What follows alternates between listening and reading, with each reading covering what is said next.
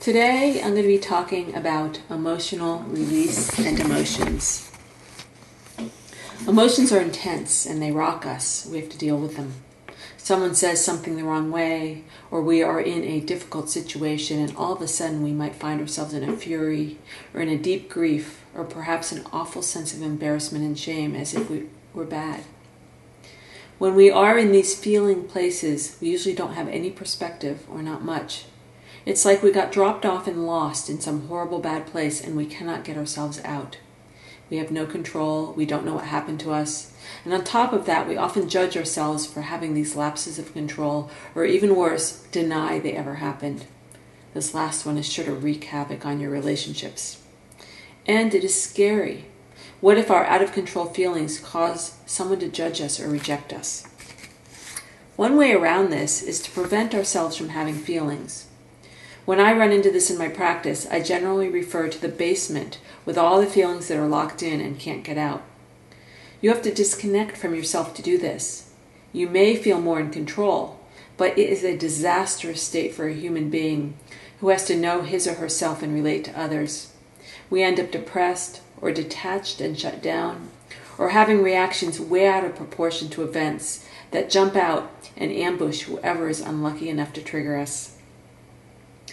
Recently for me, I had some very large feelings come up.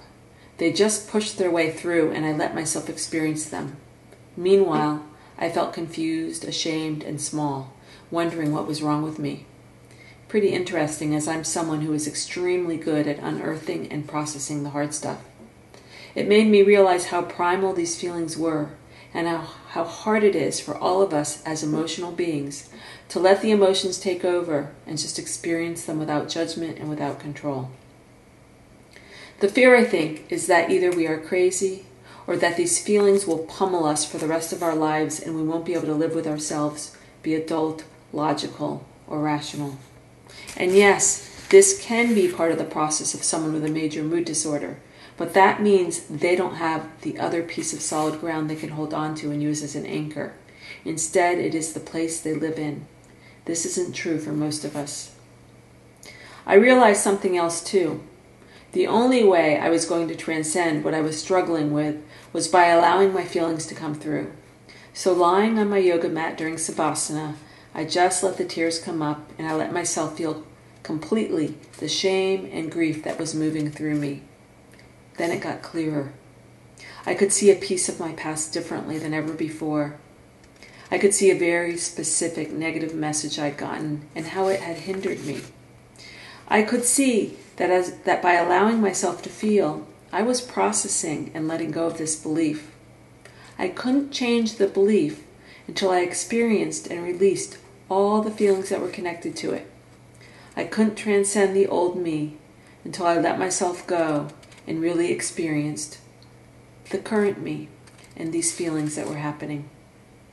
This type of change is not a mental decision, but an emotional process.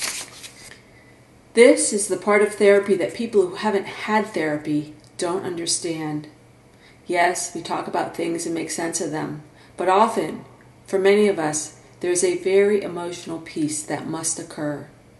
It is like a tidal wave coming through, taking whatever is not solid with it, so that after it retracts, the landscape is different. Who we are has been changed permanently. It is scary to descend into the depths of our feelings where the logical, rational world isn't present. But it is also a very important aspect of healing. We do survive these lapses. And we have to tell ourselves, these are just feelings. I am not crazy. Experiencing feelings in this way is important. They are telling us something we need to know, something about how our reality has been constructed. This is the releasing process that occurs when we are making big changes in who we are. It is part of what must happen when we have core beliefs that need to shift. Experiencing feelings is part of being human. It is also part of the process of healing. Reacting out of our feelings is very different than feeling these feelings.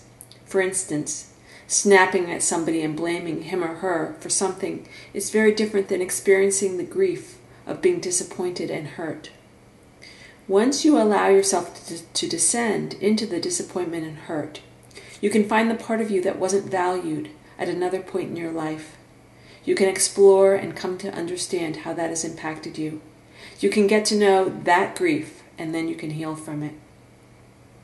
How do you deal with your feelings? Do you recognize them as a valuable part of living? Do you try to avoid them? Do they jump out at inopportune moments and sabotage you? Do you allow yourself to have them and process them? Do you get stuck in them, or can you understand their message and release them?